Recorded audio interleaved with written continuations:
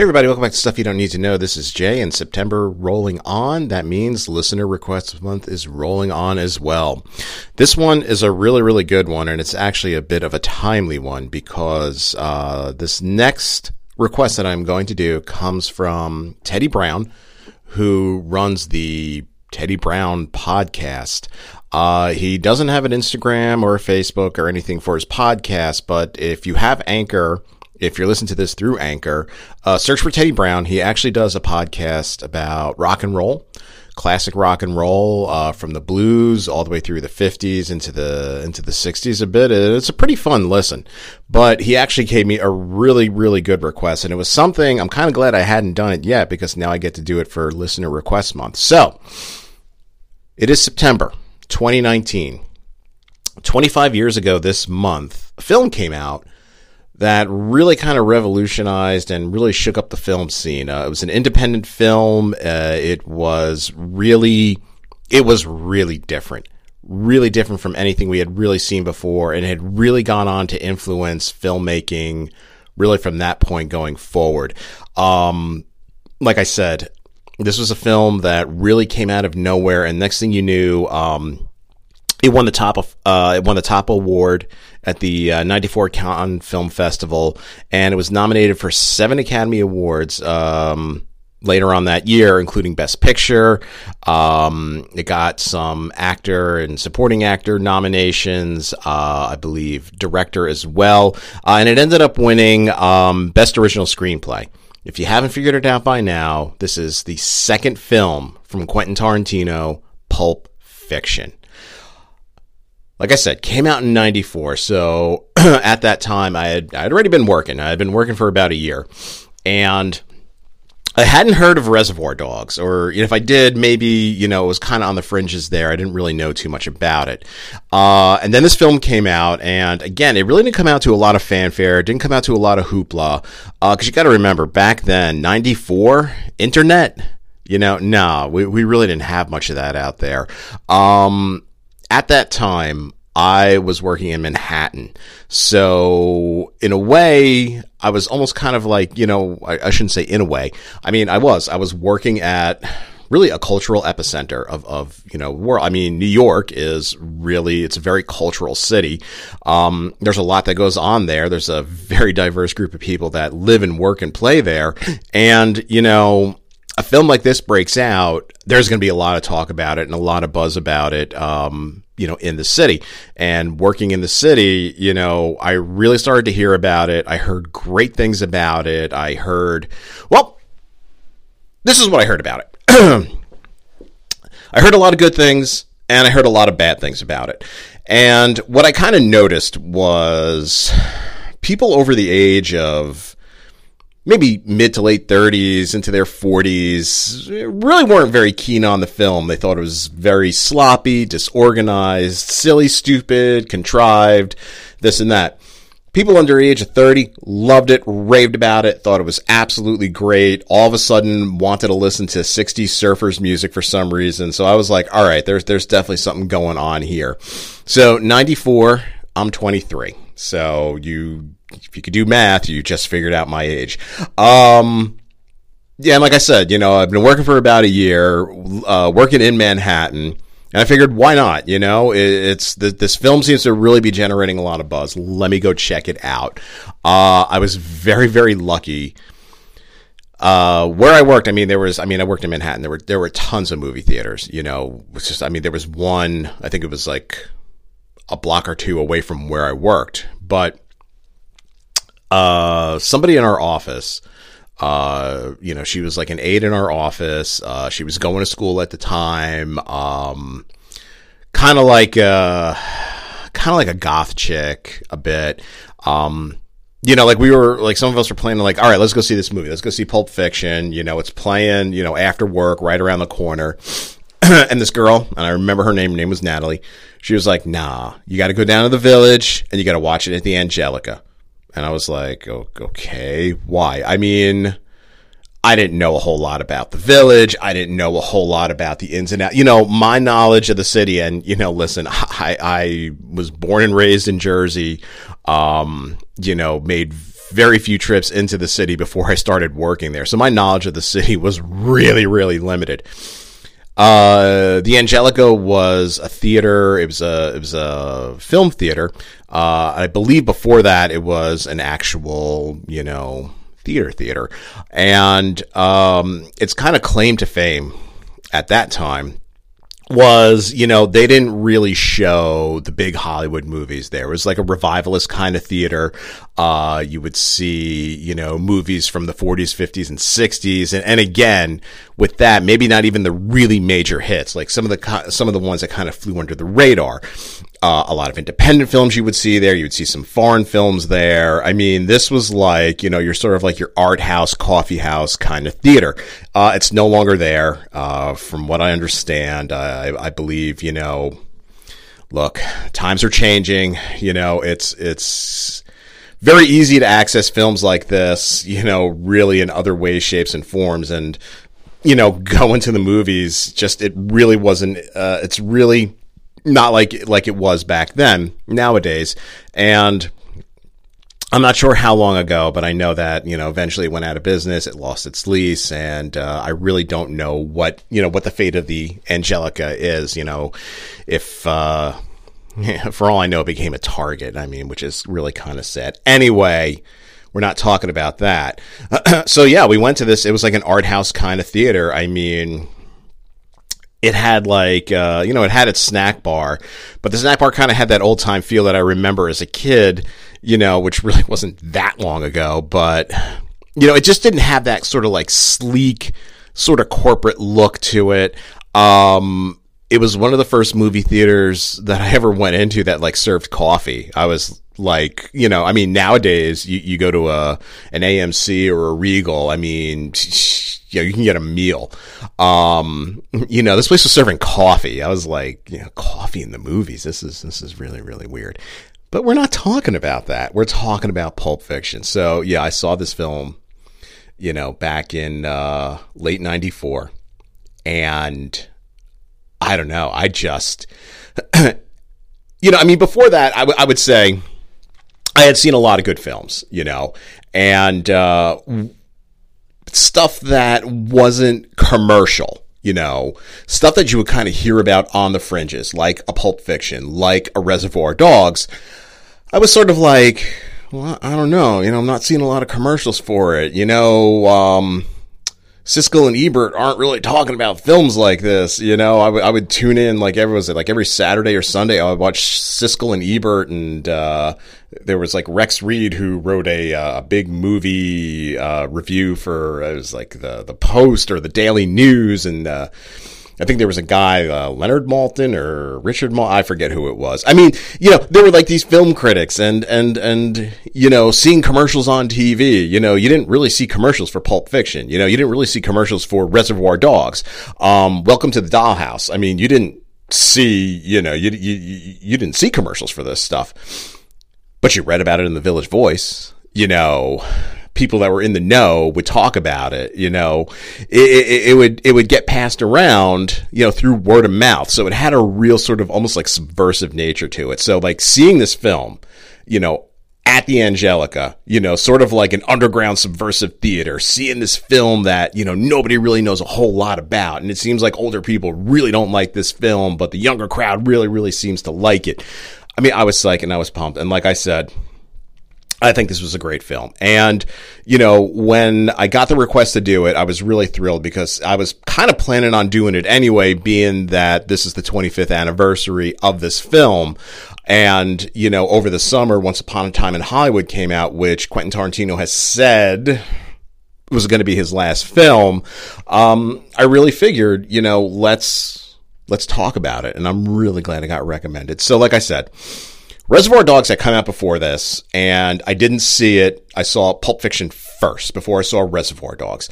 And in a way, I'm kind of glad that I saw Pulp Fiction before I saw Reservoir Dogs. Because I think if I saw Reservoir Dogs first, it was it was his first film. It was a little unpolished. Some of the dialogue went on a little bit too much. And I don't know. I mean, Reservoir Dogs is a great film. Don't get me wrong. But I think if I hadn't seen Pulp Fiction first, I don't know if I would have appreciated Reservoir Dogs as much. And, I can't go back in time now and change things around.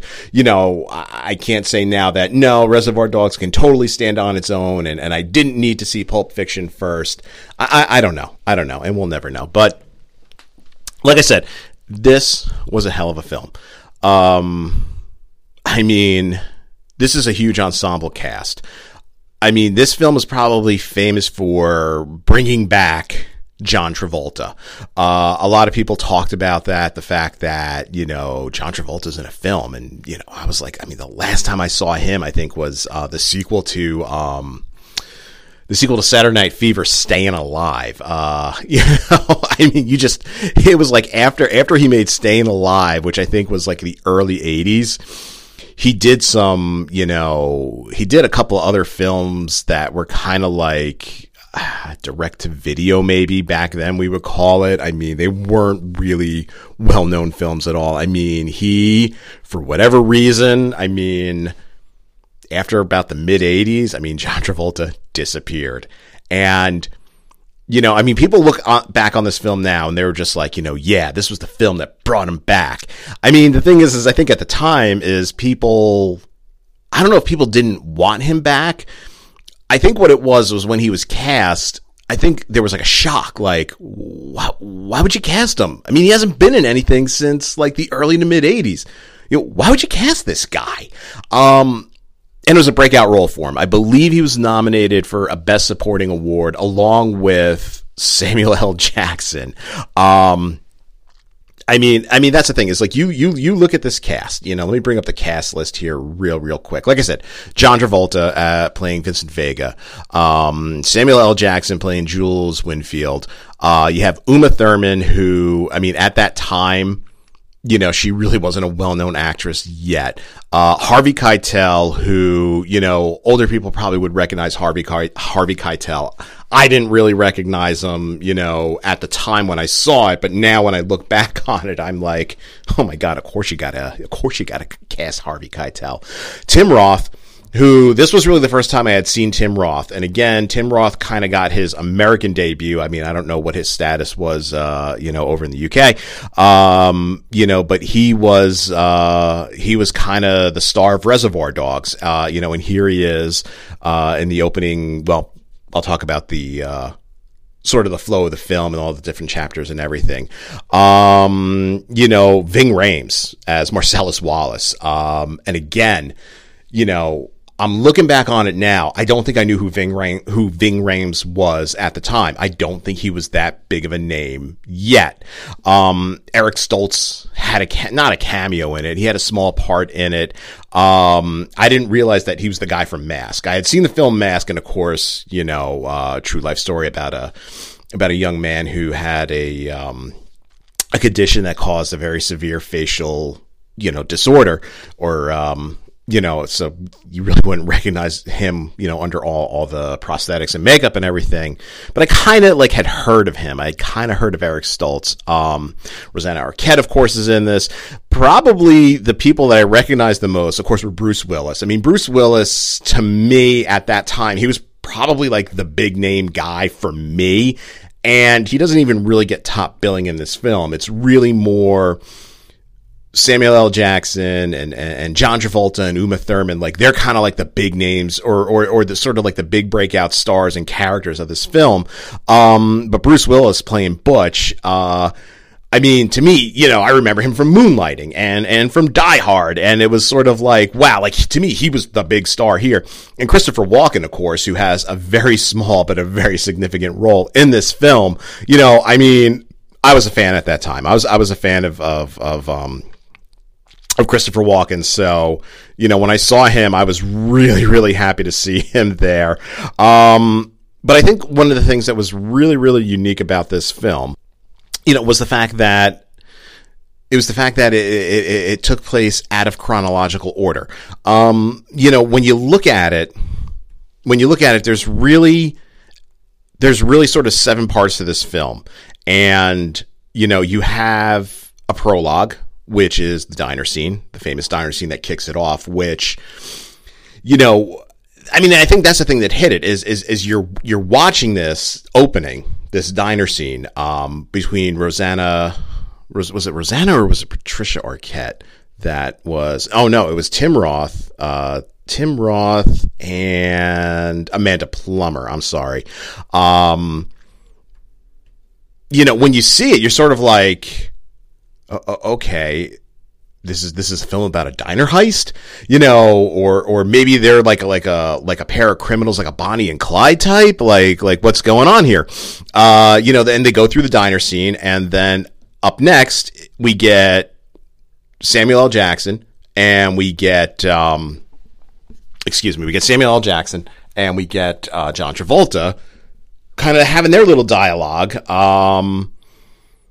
You know, talking about, I mean, this is the famous, you know, Royale with cheese scene, you know, and what they call burgers over in Europe, and you know, I think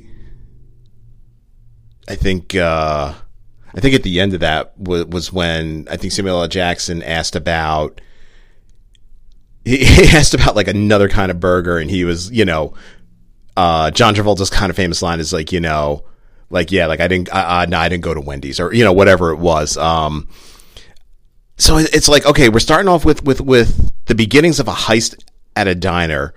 Now we see these two guys drive, like, okay, who are these guys? Like, are they cops? Or like, are they driving and then they're going to see what's going on in this diner? You know, you start to realize, you know, this film is being told out of order, and you're almost sort of like, okay, wait a minute, are these all separate stories? But as the film goes on, you realize this is sort of like a day, 2, maybe 3 days in the lives of these people, and how they're just so intertwined and intermingled. And what I really loved about this version of storytelling, or this type of storytelling, was it really, I mean, you're paying attention to this film. I mean, this is an ultra violent, over the top. I mean, the violence is over the top in this film, just like it is in every Quentin Tarantino film.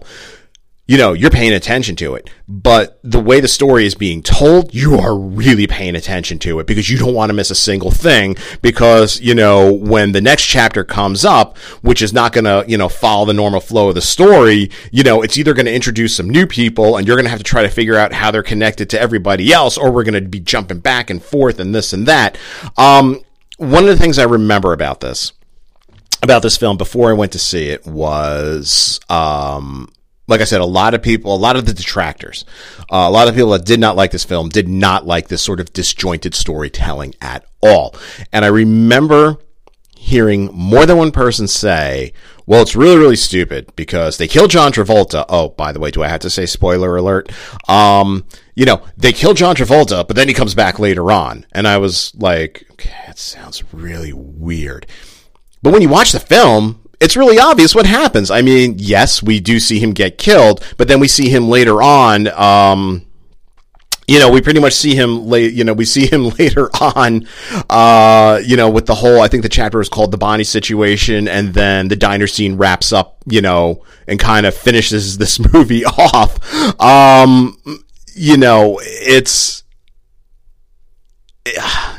I'm just like, how could you not pick up on that?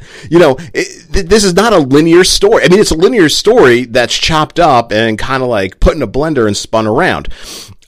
So, you know, if you kind of take a look at the different chapters and whatnot, and you were to number them, you would have the prologue, which is the opening diner scene. That would be number 1.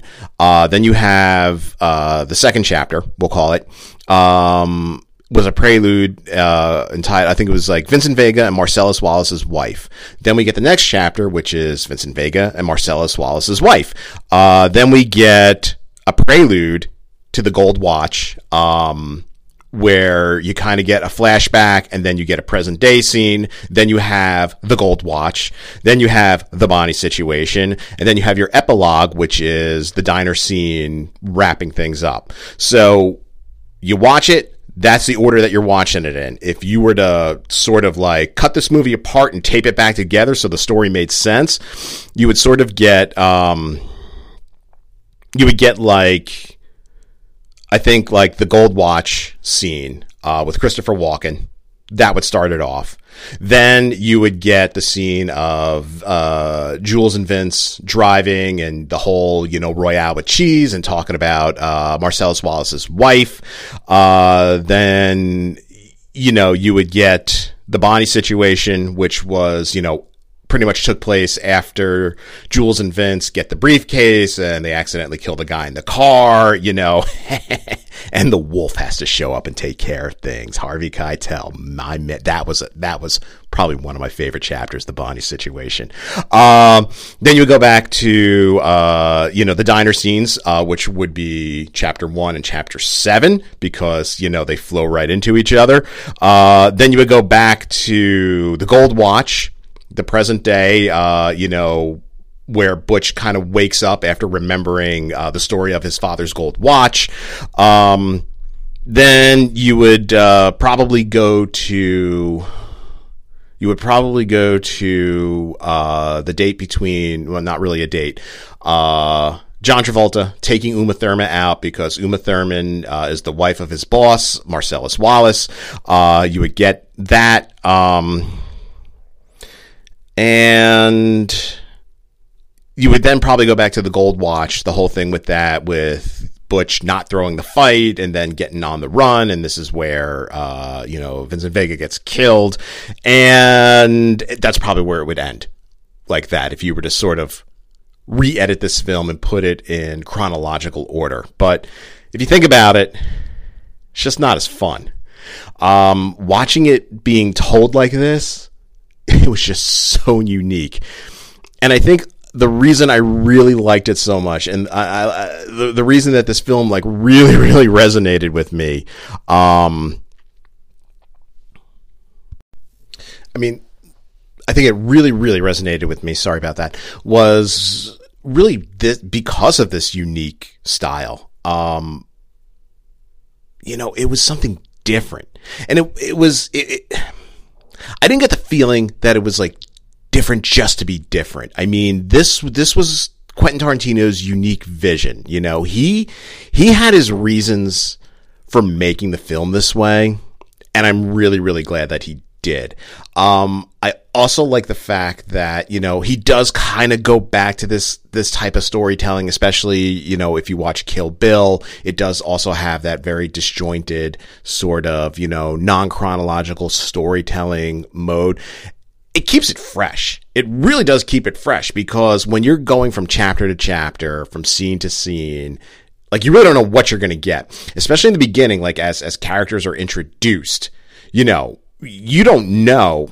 In that opening, not even the opening diner scene, the opening scene where Vince and Jules are driving. First of all, they're driving and they're having this long conversation, Royale with cheese, Le Big Mac and all that. That's what it was. I didn't go to Burger King. That's what it was. It wasn't Wendy's. Man, I didn't go to Burger King.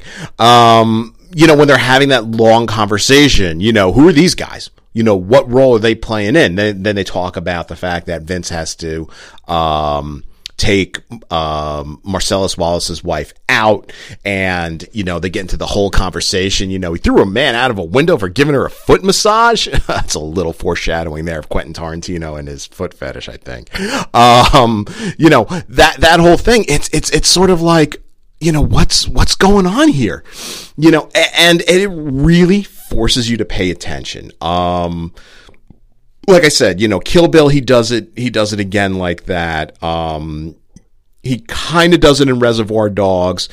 Reservoir Dogs is more sort of there's more sort of flashbacks and whatnot, than this one, where it's really a story that's just cut up, or it's, but if you really think about it, it's all these characters are all related. Vince and Jules, they're hitmen, they're best friends. Well, we're going to assume they're best friends, who work for Marcellus Wallace, whose wife, Uma Thurman, is Mia Wallace. We see Vince and Mia, go out He has to, Marcellus is out of town, so, he has to keep Mia entertained. Bruce Willis as Butch, of course, he's the boxer that Marcellus Wallace asks to throw a fight. Of course, he does not throw that fight, so Marcellus is very, very upset. We get that whole scene. Bring out the gimp. You know what I'm talking about. It's like you really see how all these people, how their lives are connected. And then, you go back to Tim Roth and Amanda Plummer in the diner there, which, as you're watching this film, if you could still remember that opening scene, you're almost sort of like, well, was that like a cold open almost? Like this is going to be a violent film, look at these two, they're ripping off a diner. But then when at the end, when you see them there at the end of the film, it's like, wow, that's how even they are involved in all of this. It's really not one story. It's definitely several stories, but it's really more sort of like, you can't even say it's like, oh, it's a day in the life of so-and-so. It's almost sort of like, a day or two in the life of this area of Los Angeles or California, or wherever this film was supposed to take place. It's almost sort of like if you took a camera, or you had multiple cameras, and you just told, let's say you grab 5 cameras, and you tell 4 of your friends, all right, we're going to stay within the limits of our town, and I'm going to follow this couple over here, and you guys pick, 2 or 3 people, an individual or a couple, and you follow them around, and we're going to do that for the next, day or so. And then you make a movie out of it, and somehow their stories are separate, yet they're also related because they're all, together. I mean, it's the story just comes together. It's really, really hard to explain. And I remember really enjoying this film, really just like I said, just because of that really unique storytelling. And like I said, even some of the tropes, some of the classic Quentin Tarantino tropes and things like that you see, really got their start here, even in Reservoir Dogs too. The disjointed storytelling, just the extended conversations, eclectic conversations, punchy kind of dialogue that on the one hand doesn't seem to fit with the film. When Tim Roth and Amanda Plummer are in the diner in the beginning and they're having a conversation, and the conversation starts to turn towards, you really, the best place to rob is a diner because, people wouldn't expect it. At first you're thinking, like, is this just some couple just having a weird conversation with one another? Like, like if you were with your friend or your girlfriend or your wife and you just said to her, like, all right, just for the hell of it, if you had to rob someplace, where would you rob? And it's like, you're not going to do it. You're just having a weird conversation, sort of like, if Commando fought Rambo, who would win? It's fake. It's not going to happen. But that's like a conversation that people like to have to pass the time or whatever. But I think what also, these aren't just throwaway conversations. Jules and Vince, Vince talking about what they call, the Big Mac and the Quarter Pounder with cheese, over in France. I mean, that's not just throwaway dialogue. I mean, you learn in that conversation between Vince and Jules, you learn so much about Vince. You learn so much about Jules. I mean, you pretty much learn that Vince is an idiot, basically. And he's really happy just kind of going through life. And Jules, Jules is a very complex character. I mean, this is a professional hitman, but he's got some religion in him. And, he's kind of like the wise sage here. And Vince is almost sort of like the disciple that's just an idiot and just doesn't listen to what this fountain of information, this very knowledgeable man driving him to another hit. We're going to find out in a few minutes. He's just, whatever, was in Amsterdam for a couple of years. I worked for Marcellus Wallace. I kill people. I love heroin. Like that's Vince. It's just, you get that in these conversations. And, the fact that there's a lot, well, for this film, there's a lot of driving. Quentin Tarantino loves that. He loves, watch Once Upon a Time in Hollywood. Time out. Let's start over. Watch Once Upon a Time in Hollywood, which I did talk about right after I saw it. And you will see extended driving scenes. He loves these things. He loves these. He loves having these conversations. And again, if you really think about it, when you probably first saw this film, you might have thought, what are these people talking about? This is so stupid. What does this have to do with anything? What does this have to do with the movie? The conversation, Les Big Mac, Royale with cheese. What does that have to do with the fact that they have to go get this mysterious briefcase? They're hitmen, and then later on, he's got to take out, Mia Wallace and keep her entertained while trying not to do anything inappropriate and get killed. And this, what does that have to do with anything? But if you think about it, if you are carpooling to work, because if you think about it, that's what Vince and Jules are doing. They are carpooling to work. They're driving to work, basically. And, if you're there with a friend, you're going to have a weird conversation like that. I can't even say it's a weird conversation. It's a normal conversation. If I'm driving with one of my friends and we're going somewhere and, it's not a 5-minute trip, if it's, a half-hour trip or something, we're not just going to listen to the radio. We're going to talk about stuff. We're going to talk about things that happen in our lives. And, we might have those weird, Rambo versus Commando, man, who would win? What do you think? What did you ever see so-and-so film? What'd you think of that? These are conversations that you have. So it's like he's making this ultra-violent, over the top, film, but he's making it real by making these characters very, very real. They're having these same kind of conversations that you would have, with your friends and boyfriend, girlfriend, and spouse and whatnot. And I think that's what was really, really appealing about it. Another trope that you see here that is kind of famous in Quentin Tarantino's films is the soundtrack. Now, if you listen, there's no score, there's no orchestral, John Williams did not write the score for this film. The quote unquote score for this film was picked by Quentin Tarantino, and it's eclectic music. It's music that, he just loves and appreciates, because Quentin Tarantino loves a lot of stuff, and he loves a lot of old stuff. And that's what you get here, is you get a lot of these, sort of like soul and rock songs from the 60s and the early 70s. And, I had bought soundtracks before. You see a film and I actually went on Nerd and Me with my friends John and Alan. We did this a while back. We talked about best soundtracks of the 80s, I believe. And I put Pretty in Pink down there because it had good songs and everything. And that's why I got it. It had really, really good songs. I came out of Pulp Fiction going, man, I got to get this soundtrack because it's got a ton of great films. I'm just going to kind of list some of the songs. You hear Jungle Boogie by Kool and the Gang, Let's Stay Together by Al Green, Bustin' Surfboards by the Tornadoes, Lonesome Town by Ricky Nelson, Son of a Preacher Man by Dusty Springfield. If you don't know who Dusty Springfield is, she was a singer from the 60s. Man, she has got a hell of a voice, let me tell you. Girl, You'll Be a Woman Soon, which was written by Neil Diamond. I don't know if he ever performed it, but this was kind of like an updated, this was a cover done by a group called Urge Overkill. But this is a song, I believe is from the 60s.